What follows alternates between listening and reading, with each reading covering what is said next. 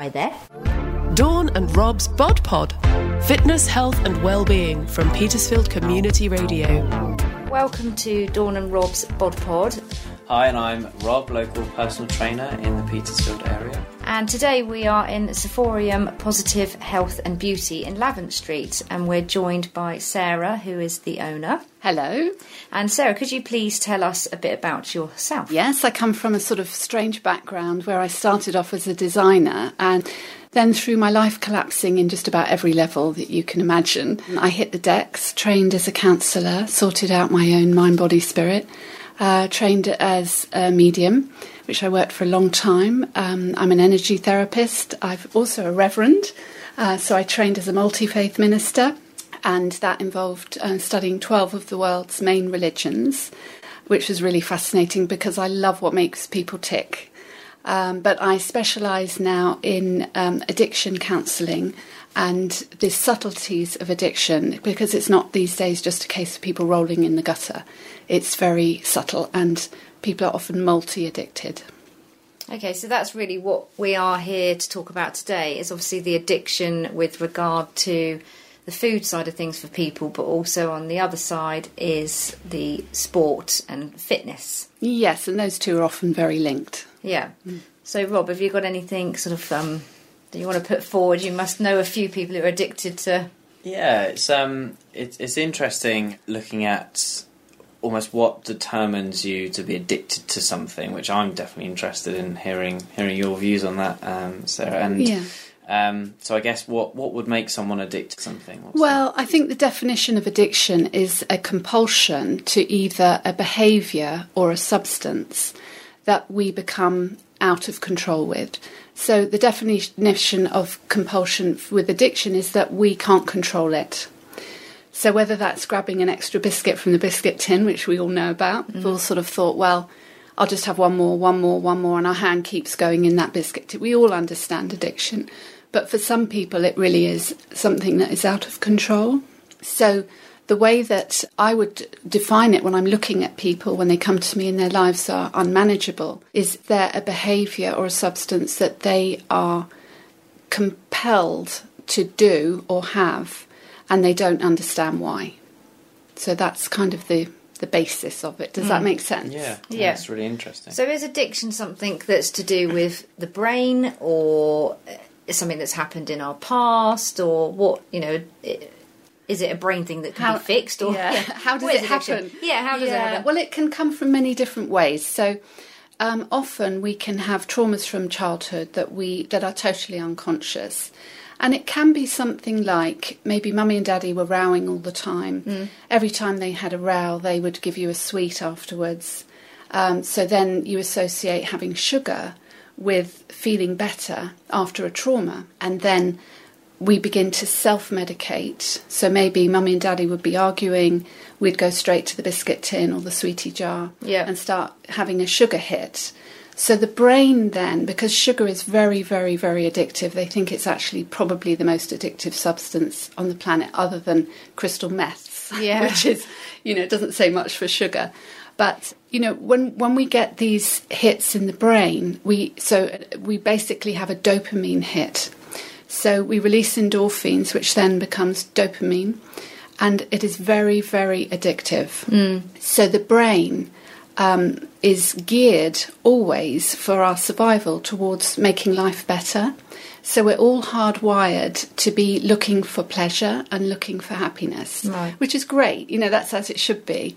And that's what makes us move out of caves and start developing nice things. What happens when we get too much of a hit is that the recall centres in the brain start to demand that hit again.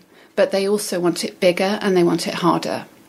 So this is why you get people heli-skiing down mountains, even though maybe 3 of their friends were killed the week before. Right. So it's looking for that bigger and bigger hit that the recall centres in the brain is desperate for.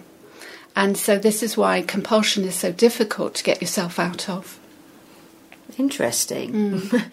And so treatments for that is that really you sort of should try and see someone, or can people, on the food side, if we sort of... Yeah, I mean, addiction is such a tricky beast. I always think it's like having a slippery bar of soap in the shower. You know, you chase it around. And addiction, usually, if it's not dealt with, just changes form. So we all know people who've probably been alcoholics who then suddenly find religion and become, religious aholics, and start banging on about that. So, or they start smoking, or they deal with the eating, and then they go into compulsive gambling or shopping. So it doesn't really matter what the chosen substance or behaviour is. The brain is just seeking that hit, and it will deviate all the time. So it's a very sneaky creature. So when we're looking at with healing it, I think we need to be looking absolutely at counselling, absolutely at 12-step programs, and reading a lot about it, because the brain that is setting up and causing the problem in the first place is not the brain that will deal with it. It's a progressive illness. It doesn't get better unless you're in recovery, and that's the difficulty with addiction, because most people are in huge denial. Yeah, I suppose you've got to admit it to yourself first before you can even take that first step. in Step one. Step one, came to know that my life was out of control. Step two, came to know that a power greater than myself could restore me to sanity. So in step one, it's admitting how probably weak and frail we are. And most people find that excruciating. Because, when we grow up in families where there is addiction running, it's just, daddy was a workaholic and away all the time, or, mummy's doing whatever. What happens is that the whole family goes into denial.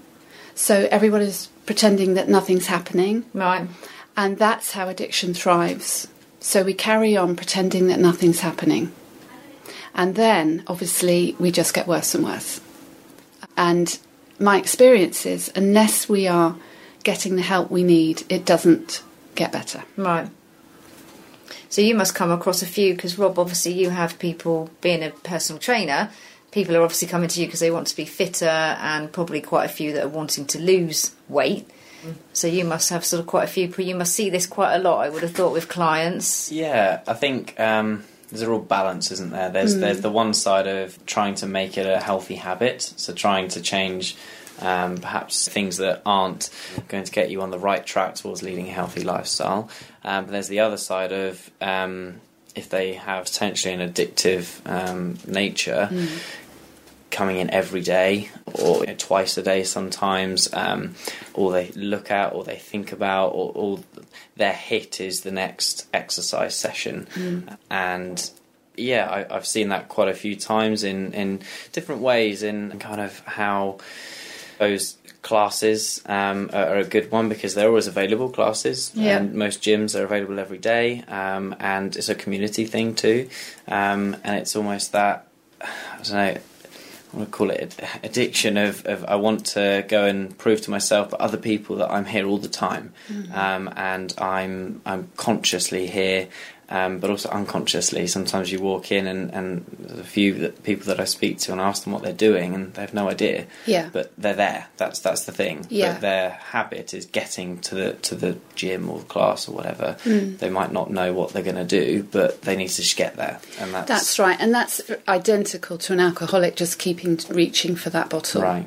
So I would say that in that situation, people who are finding the compulsion to go and be at the gym, and they don't even know that they've turned up there, really, that they're quite unconscious with their actions, that they are craving the endorphin hit, but they have lost the ability to discern why they need it. It's like reaching for that biscuit tin endlessly, and you don't even know your hand's in there.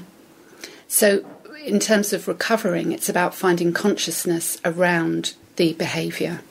And so, for example, would you suggest speaking to the individual and identifying a training plan that is over, let's say, instead of 7 days, maybe over 5 days, and including a rest day in that, and explaining the reasons a rest day is really beneficial to health and recovery and well-being and that kind of thing, and being more, like you said, conscious of it? I would, but it's not going to resolve the addictive side. If you're really finding that somebody is compulsively exercising, then ultimately in recovery, I would probably be saying to them, let's see if we can go a day without, or 2 days without, or a week without.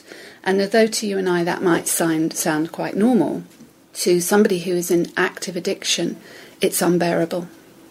I think that would seem a long, long time, wouldn't it, if they go like twice a day to the gym and then all of a sudden it's nothing for a week. But it's the same as saying to an alcoholic, you're not having another drink. Yeah. For us, we would think, okay, well, I won't go for a week. But somebody who's got a compulsion to a particular thing would find that absolutely unbearable. Would you try and replace that gym session with something on that day? Well, I think the thing I would be suggesting is that maybe you think they have a bit of an issue, but nobody wants to be told that they're in addiction. So you have to be very careful, because the backlash can be awful. It's like taking away the bottle of vodka from the alcoholic. They will hate you. So maybe just gently suggesting that they need to go and talk to somebody. And it would need to be somebody who specialises in addiction, because not all counsellors understand the world of addiction. So I come from a family of addiction, so I know it very well. And my chosen addiction is codependency, which is looking after others. So I was always the one that was picking up the pieces, driving all the addicts around, the one who was sweeping up the problems, sorting out. And when you are confronted with an acting out addict, it's very, very difficult to suggest anything, because they hate you for it. So unless they're ready, there's not a lot you can do. You can suggest that, but they probably won't take any notice. It's also understanding who really is addicted to exercise, and who is just, oh no, I'm doing it because I enjoy it, and that's something that is part of my routine. Or loneliness, I suppose. Some people might be lonely, and that's why they go a couple of times, because it's a bit of a community. If you go to the gym at the same time every day, then there's similar faces, and it could be, Exactly. And I think the thing to acknowledge with that is most people who are in addiction, who are acting out, as we call it, when they're actively doing their addiction, they are hiding feelings that they don't know they've got. So when I'm working with clients, one of the first things I do with them is to help them to start to identify how they're feeling. So it might be something you could bring into your clients when you're working with them and say, when you turn up at the gym every day, how are you actually feeling? And I always ask people to give me 3 words to describe their feelings. So I'm feeling confused, I'm feeling sad, I'm feeling excited. And to just begin to teach people that there are feelings that are happening that are making them do the compulsion. And even just learning to identify your feelings can be a huge part of recovery. It's really looking at yourself in the mirror, isn't it? When someone asks you, how are you feeling? You could go, yeah, I'm fine. Very British. yes, fine. But actually is holding that mirror up in front of yourself, I suppose, which makes people feel quite exposed. Yes, and coming from the history of sort of British uptighted holding on to our feelings, we can find that quite difficult. So one of the things I always try and encourage people to do is to start to talk about how they feel, but really how they feel. Because when we are in a family of denial, so maybe mummy's an alcoholic and the child comes home and the mother's crashed out on the sofa, daddy might be saying, well, mummy's just got a headache today. Yet everything within the child knows that something is terribly wrong. Yeah. And that's how we begin to deny reality and deny feelings.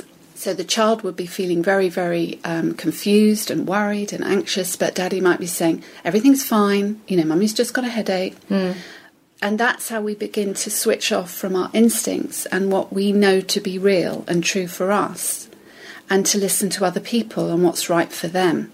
So in recovery, we look to really study how we feel, and are we denying our feelings? And usually we are. So in that scenario, would you suggest to that father say to their child, oh, this is actually the real situation? Yes, I would. Would you? Yes, absolutely. But that's not how addiction thrives. So addiction of any kind, whether it's eating, overeating, undereating, exercise, sex, drugs, shopping, food, spinning, it can be all sorts of things, anger addiction. All of it thrives because people around them are codependent and let them get away with it. So, these days I name it for what it is. I might be saying to clients, what I'm witnessing is that you're going to the gym every day, and you're also eating a cream cake every day, and you're doing this, that and the other. How do you feel about that? To try and get some sort of honesty. The other thing that addiction thrives under is shame. So shaming people, and particularly when I'm working with people in exercise addiction, they usually feel very shamed about their body. They're not feeling good at all. That's an interesting one, actually, because I know a few clients I've trained in the past who have this vision of themselves that is completely wrong of what they actually look like, but they have body dysmorphia. In particular, as a lady I trained who was in phenomenal shape. I mean, women would kill to be in that shape, and I'm just fat, I'm just fat. So I won't eat this, I won't eat that. I'm going to cut out carbs, I'm going to exercise every day, and that's how she viewed, but she really did view herself absolutely that way. And I don't think any of us really have probably a true perspective about what we really look like or are.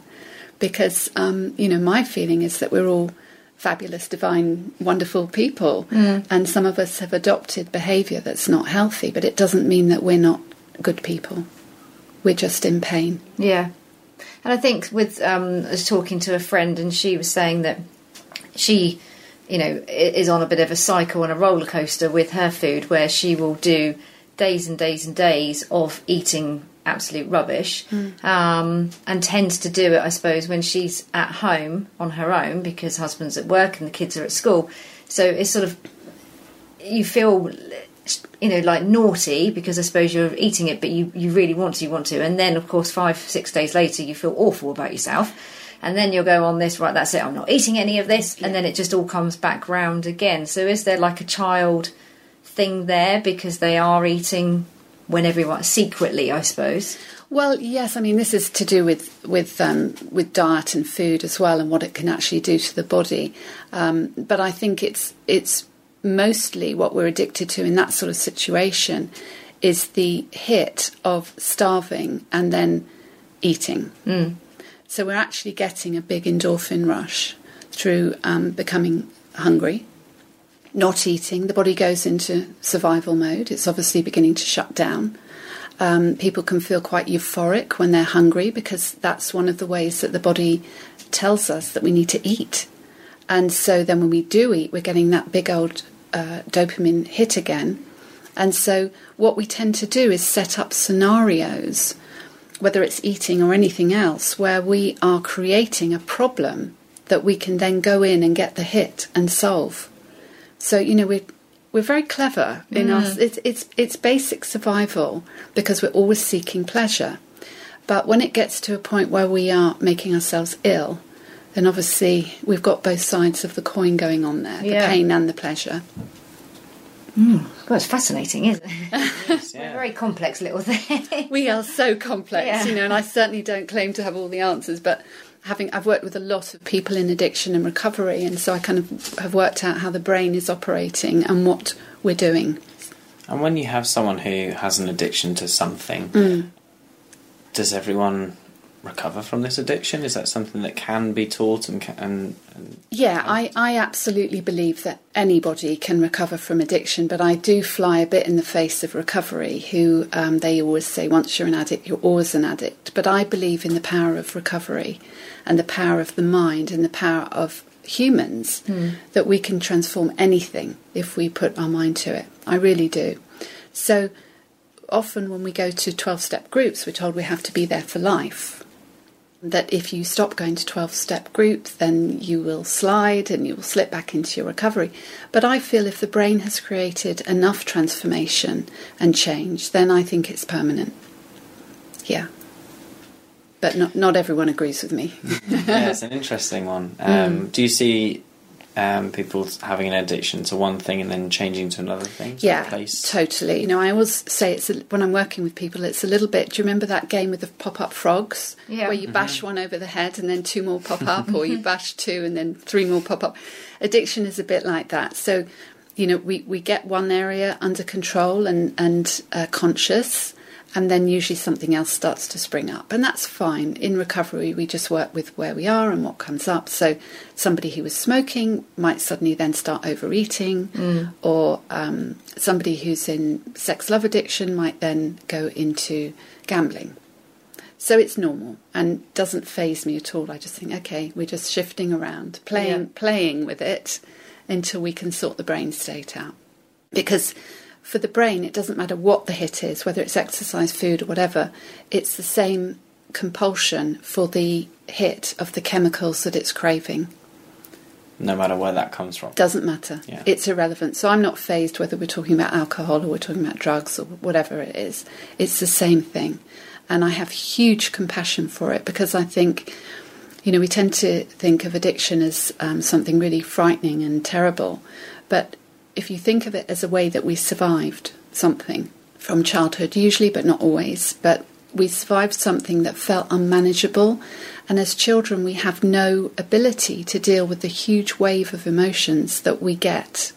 We get that huge feeling of overwhelm as children, and we can't process it because the frontal lobes of the brain are not developed enough. So as an adult, when we're in recovery, what we can do is we can pull the feelings from the kidneys, the fight or flight that are making us think, I've got to get out of here or I'm going to die. We can pull those feelings from the animal part of the brain through to the frontal part of the brain, the frontal lobes, and then start to process it. It's interesting. What's your opinion on the impact of social media at the moment? Many clients with addiction for social media? Yes. Yeah? Is that becoming more regular? Yes, and certainly for myself, because I know that I can be quite addictive in my thinking. If I'm not careful, I have to be on it. And, every now and then I put my phone down for a month, because I can feel myself slowly being sucked into the world of social media. And I think in terms of how people look, it's appalling the way people are exposed for having a little bit of cellulite on their bottom or whatever it might be. Not only that, the pressure to spend time on social media is addictive. Especially with pictures all over, like with Instagram, there is all these girls who have all got these supposedly perfect bodies, and they eat these fantastic food. And of course then, I suppose for kids and stuff as well, especially teenagers, then really honing in on these, girls that aren't perfect, and a lot of it is photoshopped there. Well, there was a very frightening survey done where they had a load of men to look at pictures of naked women and to say which ones they liked. And not one of the women who were natural got picked. Oh. So it was all the women with enhanced breasts, with implants, with fake cheeks, with facelifts, Botox. Not one of the normal women. And when they asked all the men why they didn't pick any of the women who were natural, they were told that they weren't normal, because the social media image of what a woman looks like is not what women look like, really. No. And I found that really quite something. That's really sad. It's a losing battle, isn't it? It's quite scary. I know a lot of, I think it was actually Instagram themselves have banned certain companies, supplement companies, skinny tea type companies from saying, from being on Instagram. So they would have these, impossibly good looking women saying, "Oh, I look like this because I've had this product." Yeah. And then obviously, True. influential teens would go and buy this product and it wouldn't help. But they've actually started coming down on certain products, which is good.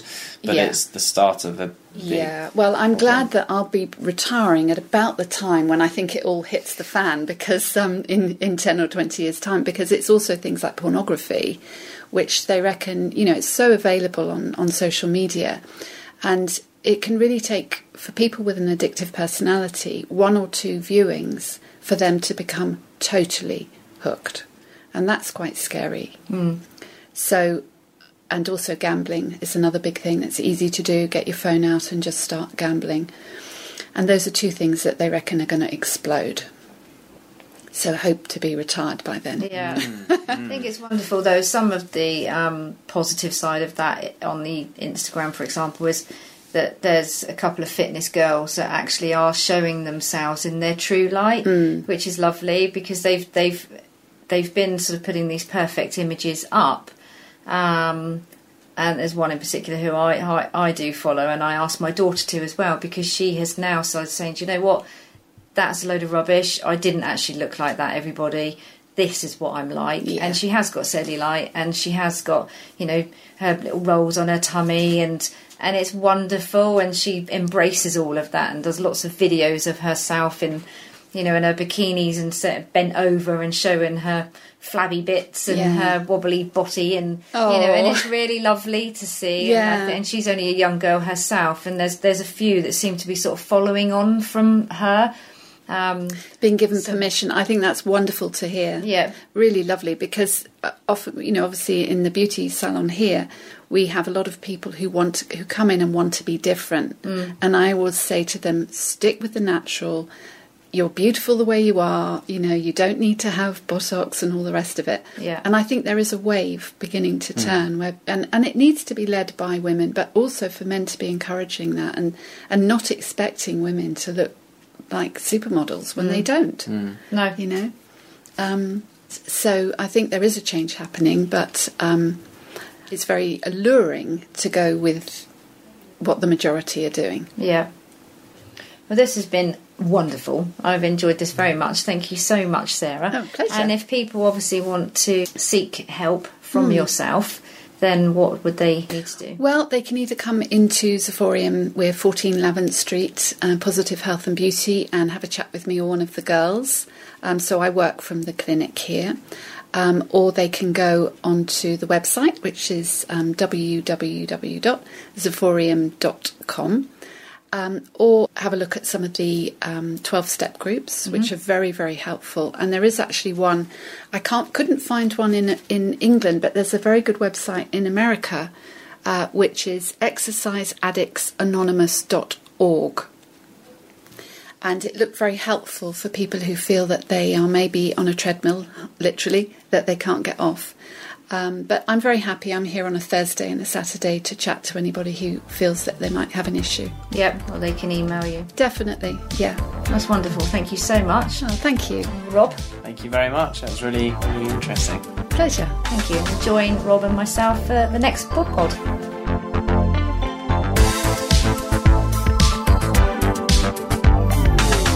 Dawn and Rob's Bod Pod. Find all our audio at petersfieldradio.uk or search for Petersfield Community Radio wherever you get your podcasts.